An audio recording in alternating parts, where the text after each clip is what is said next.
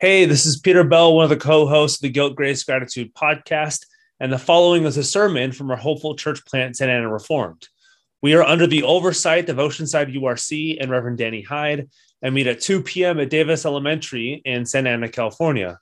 You can find us at the foot of the downtown Orange County Santa Ana Water Tower, as well as on our YouTube channel at Santa Ana Reformed and our Twitter handle at Santa Ana URC.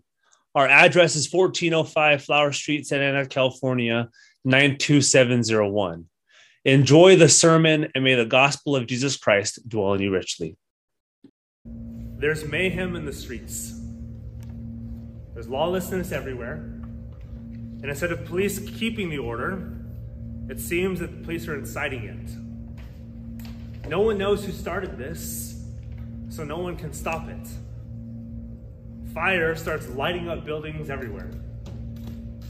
Kids are screaming, men are fighting, and women are trying to console. Unlike watching a candle burn, where you know when it's going to end, you have no idea when this burning is going to end, when the seeming apocalypse might cease. And in general, when we hear this, when we hear something like this, I think we in the West, especially around here, we think of movies. We think of movies which depict the end of the world, either a worldwide pandemic, we think of a lawless governments, or we think of a fringe group of radicals who establish their undeniable presence. However, in other parts of the world, this is not seen through a screen, a TV screen, this is seen through a window. So the vision given to Amos by the Lord, it can seem pretty distant to us. We don't see this. This is only back then. How does this relate to us today? The people in this time, they're unknown to us. And the further apart from our experience, the less we think this is us. It's scary. We read some of Amos and we're like, how is this possible? This is not a place we want to be in. Even frightening, but again, it's distant. It's far from us. We don't know experientially what this is like. But this, instead of being a depiction of lawlessness, is actually the Lord's lawful judgments on those who are lawless. In a turn of events, the first chapter of Amos, it actually doesn't aim at Israel. You expect it to. You expect it to go against God's people, but it actually goes against the nations first. It does end on Israel, but it goes to the nations first. It's placed upon all who do not perfectly obey the law of God, who have not the perfect righteousness imputed to them by Christ. They know something of the law. They know it because it's written on them, so they're being judged because they know this. And so Amos depicts a judgment, because this happens about 200 years before exile. There's a kind of small exile in the mid-700s, and there's a big exile in 587. This happens 200 years. So Israel's like, we got nothing to worry about. We're good. But it depicts the judgment to take place. It's like, Israel, this is coming. And we take a look back on judgments having been placed, with effects still to come. So a little bit of background, like we do at the beginning of books. This vision of Amos is set sometime in Uzziah's kingship. We know that's from about 792 to 740 BC.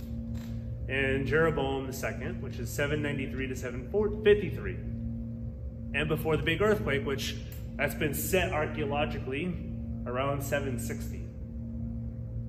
So we can set Amos sometime in the late 8th century BC. Most of it taking place sometime in the 780s. And this is important because there's a tiny exile that takes place with the Assyrians in about 760. And Amos's hometown, Tekoa, is described as a Judean town. So it's given to Judah in 2 Samuel 14, which is also who he talks to first. He's from Judah, then he talks to Judah first. And most of these cities are given to Judah as part of their inheritance. It's obvious. They fell. And we'll get to the rest as we continue, but this is all significant because the first two exiles, like I said, of Israel is 760. This happens before the first small exile, but the big exile in 587. Israel's sitting good. The nations are sitting good. Like, no persecution, things are going well. As long as we keep doing what we're doing, we'll be fine. And to think of the prophets, you want to think of a mountain range. We have a lot of mountains in Southern California, so think of a mountain range. Amos looks at the mountains and he sees judgments. So he knows something's coming.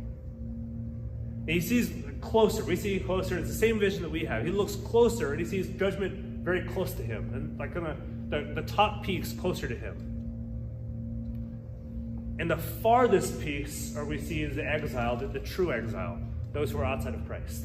But he kind of sees this mountain range, but he sees it very close to him. That's why when you think of a prophet, you want to think of a mountain range and the judgment they see close to them and the judgment they see far away. It's big for the book of Amos. And so we'll see this, and we'll begin with earnest through these 3 points. The first is Yahweh's warning. You'll see that in your outline, verses 1 and 2 of the first chapter. You know, we talked about kind of Galatians before and Judges before that. Amos 1 to 2 is basically the table of contents. So it tells us this is what's going to happen in the future. It's him saying, I'm going to set up the scene and I'm going to go through the scene after that. We're told precisely what Yahweh will do through Amos against both the northern and the southern kingdoms. The northern being Israel, the southern being Judah. Next, the nations are warring. Verses 3 through 12. But before Yahweh's indictment of Israel and Judah, he says, I'm going to indict them. I'm about to judge them. And then he hangs on to his judgments. Instead of going to them first, he goes to the nations. He indicts the nations.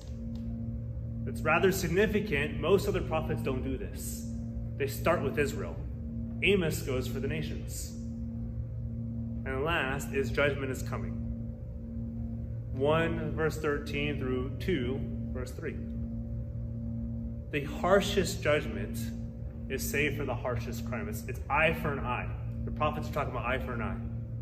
This is the law. All they're doing is mediating the law. You fail the law, we're going to give you the judgments according to the law. And he promises, without stating it explicitly, there's a complete and utter judgment to come. And he's asking them, where are you? So throughout this passage, I pray this becomes clear. And you have this on your outlines. Those in Christ have been judged in him. And they will enter the triumphant cry of his rest. And this oracle to the nations, as it's been called, because Amos is unique, that he goes for the nations first, begins with Yahweh's cry of judgment through the lips of Amos. This brings our first point, Yahweh's warning. So like I said, verses 1 through 2, it's both Amos's beginning, kind of the stock beginning, but it's going to tell us how this is going to play out. So we read it well and tell us this is exactly what I'm about to say. And as referenced earlier, Amos described from Tekoa, we're like, where on earth is Tekoa? Already cues us in to who he'll talk about first. Because that's a Judean town. So he's going to talk about Judah first. The southern kingdom. All these tribes kind of dot around the southern kingdom. So he goes for the southern kingdom first. So he knows these people. He's been around them, he's talked with them, he's hung out with them, he's done life with them. He knows them the best, so he goes after them first. So when he's called to and by the Lord to indict these people, he knows exactly what he's talking about. He's not just saying this stuff because he's seen this in the vision, although he sees the judgment.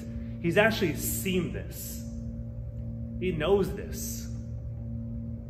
And shepherd, I think usually we think like a wandering nomad with loose-fitting clothes, pulling around with sheep.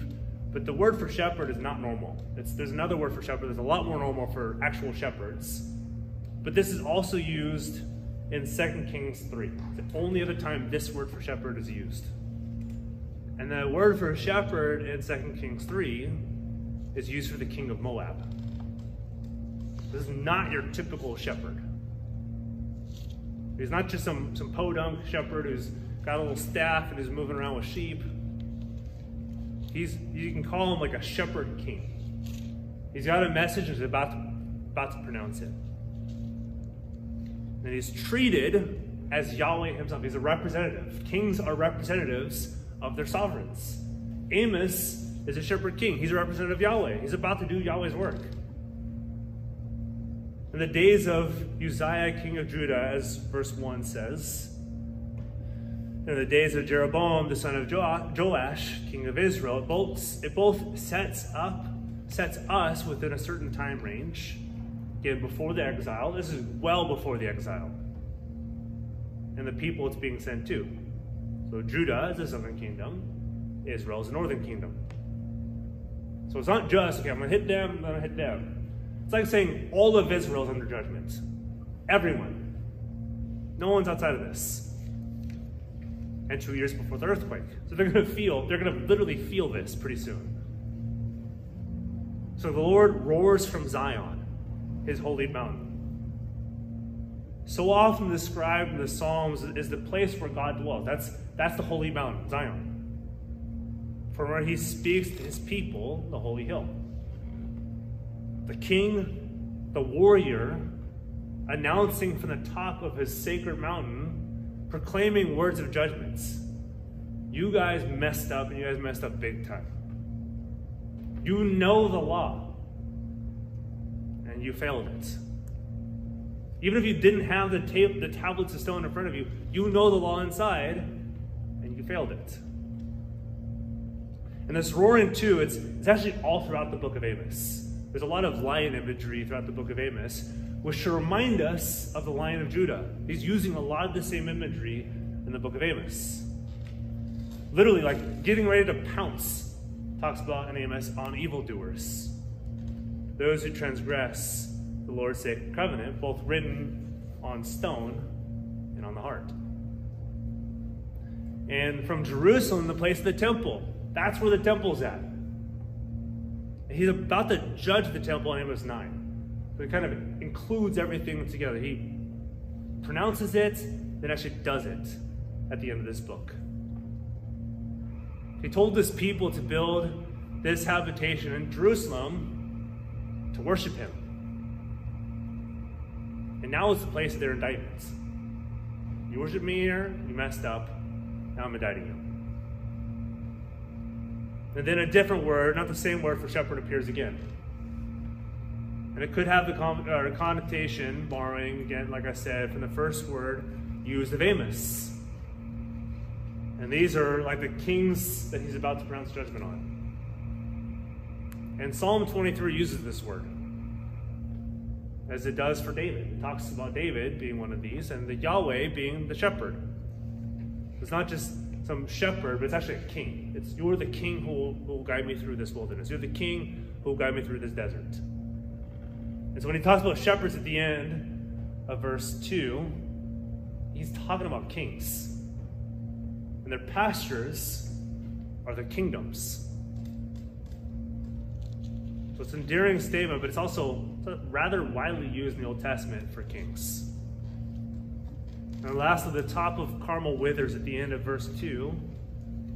It's another high and holy mountain. And it's used one at a time at the book of Amos at the end for people trying to hide in Amos, or trying to hide in Carmel. It's where they try to seek refuge. When at the very beginning of Amos it says that's about to wither, at the end of Amos they try hiding in it. So it's futile. It's just not going to work. You can't hide there. You can't hide from this judgment. No refuge from what's about to be pronounced can be sought. So the Lord will pronounce judgments. We're told it. And we start wondering, why? What have they done? This brings us to point 2. The nations are warring. And there are 6 oracles of judgment before we get to Judah and Israel. And the 6th is significant. Numbering these is significant. The final two coming in chapter 2. And this formula, when it says, thus says the Lord, for 3 transgressions for Damascus, or for 4, I will not revoke. You're thinking, well, 3 was good, and the 4th one's kind of like, oh, that's too much. Most of us wonder, well, why can't the Lord just say, I'm doing this because you really messed up? Why does it say 3 plus 1? Proverbs 30 is the only other book that uses this, 3 plus 1, and it's not for judgments. Proverbs 30, from verses 18 to 31, use this 3 plus 1, or 3 and 1, to describe something way beyond comprehension. Like, we can't even understand this. Effectively speaking, this 3 plus 1 is Yahweh saying it's too late. Can't do anything. My mind is fixed. You're done. So the first prophetic oracle is placed against Damascus. And this is the capital city of Syria. Everything happens. Economic, cultic, worship, everything happens here. But Damascus is not in the northern or southern kingdoms. Why are you going after Damascus first? Amos uses a literary device to have us waiting for it. He's saying, I'm going to pronounce judgments, but you're going to have to wait. I'm creating some tension. What does this judgment be? I'm going to go after everybody else, and then you. And as these are coming, you're like, oh, this is about to be really bad. And so this 3 plus 1 transgression means judgments has come. Not maybe wait a little bit, or it's not bad enough. It's, no, I'm rendering judgment now. You're under judgment. The threshing sledges which they threshed, it can have some connotations of plundering the riches of the nation. Taking the iron, taking the gold, taking everything. You can say, like, kind of like stealing. These pagan nations have come in and plundered God's people. It's talking about they have come in and plundered Israel. They have come in and plundered my people. They've taken everything they had. So Yahweh will send fire against Hazael, another region of Syria. So Damascus is the capital. Hazael is another province in Syria. And devour the strongholds, which is the same thing as saying kind of like a pagan temple. I'm going to take down your temple. I'm going to take down your gods. Your gods are nothing. I'm taking them down. For Hazael and Ben-Hadad, they're both various provinces of Syria, with Damascus, the capital, pinpointed. We go after the capital and then everything else around it. And the gate bar, that's used from Exodus 25 to 39 as the foundation of the temple, which shows us he's going after worship. I'm going to take down your worship because those are false gods. I'm going to lift up my worship. My people didn't do it, so I have to do it. These were the gods were worshipped. The Lord is tearing down their false worship. You plundered my people. You're worshiping false gods. I'm going to take care of this on my own. So they enter exile. The first oracle is pronouncing the oracle from Yahweh through Moses is not, this might happen. But if you do more, it's going to happen. But this will happen. You can't get out of it. The Lord's word both describes what's going to happen and promises that this will happen. The next oracle goes against Gaza in verses 6 through 8. And Gaza was a region filled with Philistines, which makes sense at the end of this, talking about the Philistines and Gentiles like Syria. And Gaza took the people of Israel and carried them into exile. And Gentiles, they wouldn't be called exiles because they're not exiled from Israel. They're Gentiles. The same judgment is leveled in Gaza. Their walls destroyed. Those which protect the people in the temple of their gods. Ashdod is a Philistine city about 12 miles north of Gaza, being the principal place of Dagon worship. 1 Samuel 5:5. And you've probably heard of the story of Dagon, or Dagon. If you read the books of Samuel and Kings, it's rather prominent. It's the god that falls down in front of Yahweh. Also in the book of Judges, that Samson's told to destroy. That which Yahweh destroys through his anointed servant. So he's going after the gods. After indicting gaze on Ashdod, the Lord turns his judgment gaze over to Ekron, which is another city, and it's actually assigned to Judah in the book of Joshua. After the conquest, the northernmost city of the Philistines. So again, he goes after one region and every major city. Another region, every major city. He's like, everything's under my judgments. You can sense both the frustration of Yahweh and the judgments. Especially in this. That should be Judah's territory. And they failed. So Yahweh has to do it on his own. That's what they're supposed to do in the book of Joshua.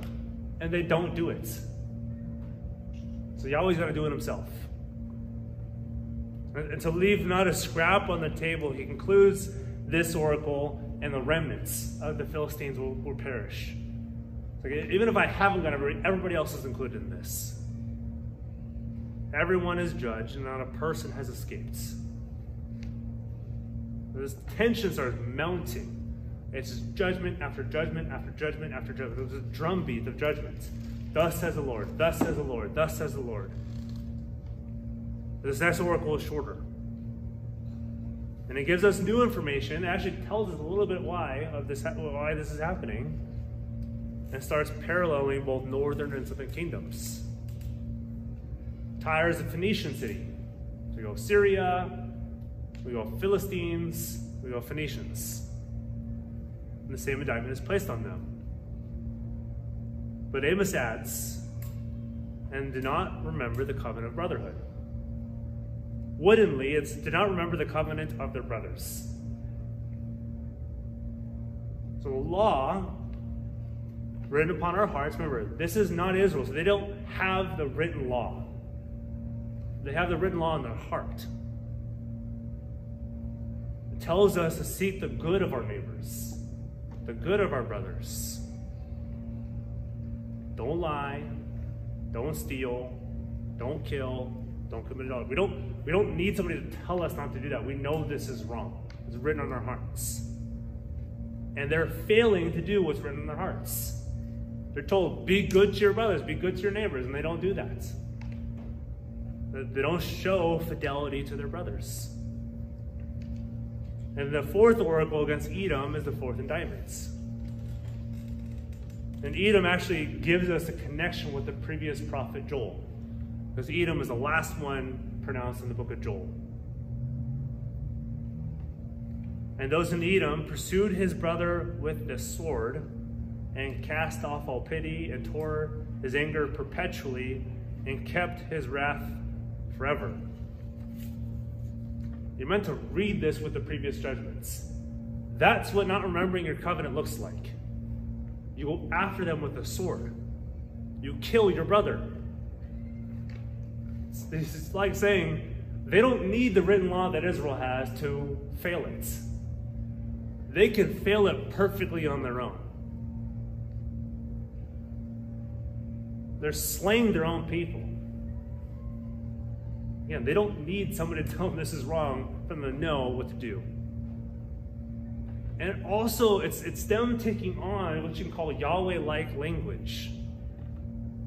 They cast off their pity. The Lord says, I have pity. They tore their anger perpetually. They're acting like a lion. They're tearing. The Lord says, I am the one who roars from Zion. They're starting to act like Yahweh. They're starting to kind of take on Yahweh characteristics.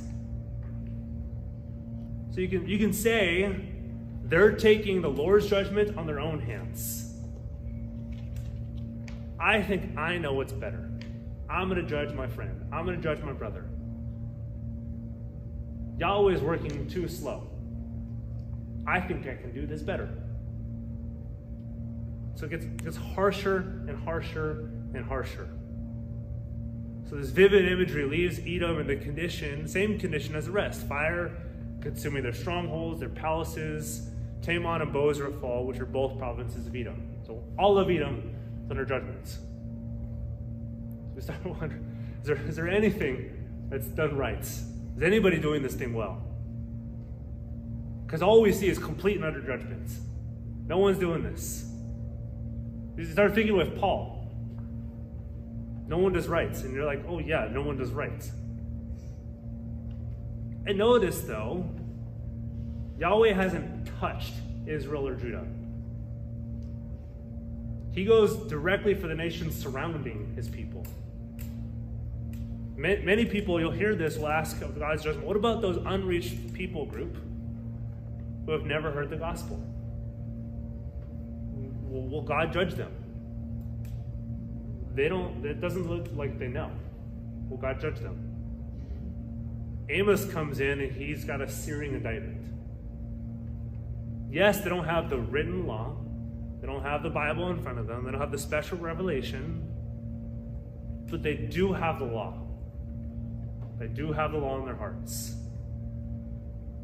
Everyone knows.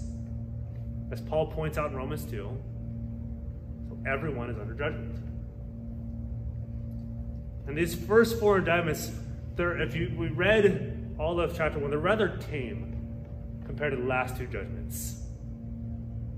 And this is before we even get to Israel. All the judgments are, they get worse and worse and worse as you go along. They think Israel and Judah are worse than this. Him starting with the nations means Israel and Judah are worse. I haven't even got to them yet.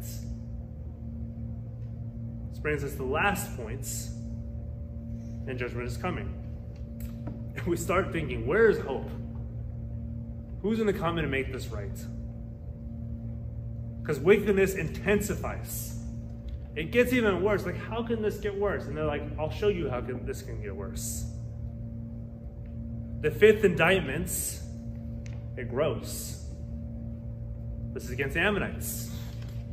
It's another Gentile territory that actually fought Israel. So we're told these are those who ripped open pregnant woman in Gilead. And it's not just to rip them open. It's so that they can enlarge their border. That's why they want to rip open pregnant woman. This atrocity itself is heinous. But they did it to get land. We want to enlarge our borders, so we have to rip you open. Israel has commanded themselves to enlarge their borders. That's what the historical books are all about. That's what Joshua and Judges are all about. Expand the borders. And now Ammonites come in and says, we're going to rip them open and then expand our borders. They take the command and they flip it. And a lot of the prophets are flipping commands. We're going to follow our own, and then they get judged for it. And Rabbah will be judged with the fire of Yahweh, rightfully so, because they're the capital city of the Ammonites. And the whirlwind, the battle cry of Yahweh breaks out. It's kind of like the worst judgment the nation can experience. So he'll strip them of their kingdom, strip them of their provinces, strip them of their temples, strip them of everything. Their kings and their princes, as verse 1:1 and verse 1:2 say in Amos, will be left without a kingdom. They'll be exiles. Nowhere to call home. So rightfully, they will walk with the exiles. They'll be treated like Israel. And the last prophetic judgment against the nation, specifically Moab, the last encampment the people made before they entered Canaan. This is in the book of Numbers. This is their last stop. Before they enter the promised land, they're in Moab. So it's fitting that this is the last judgments before he gets to Judah. And these Moabites, they burned to lime the bones of the king of Edom. Remember, the fourth oracle was against Edom.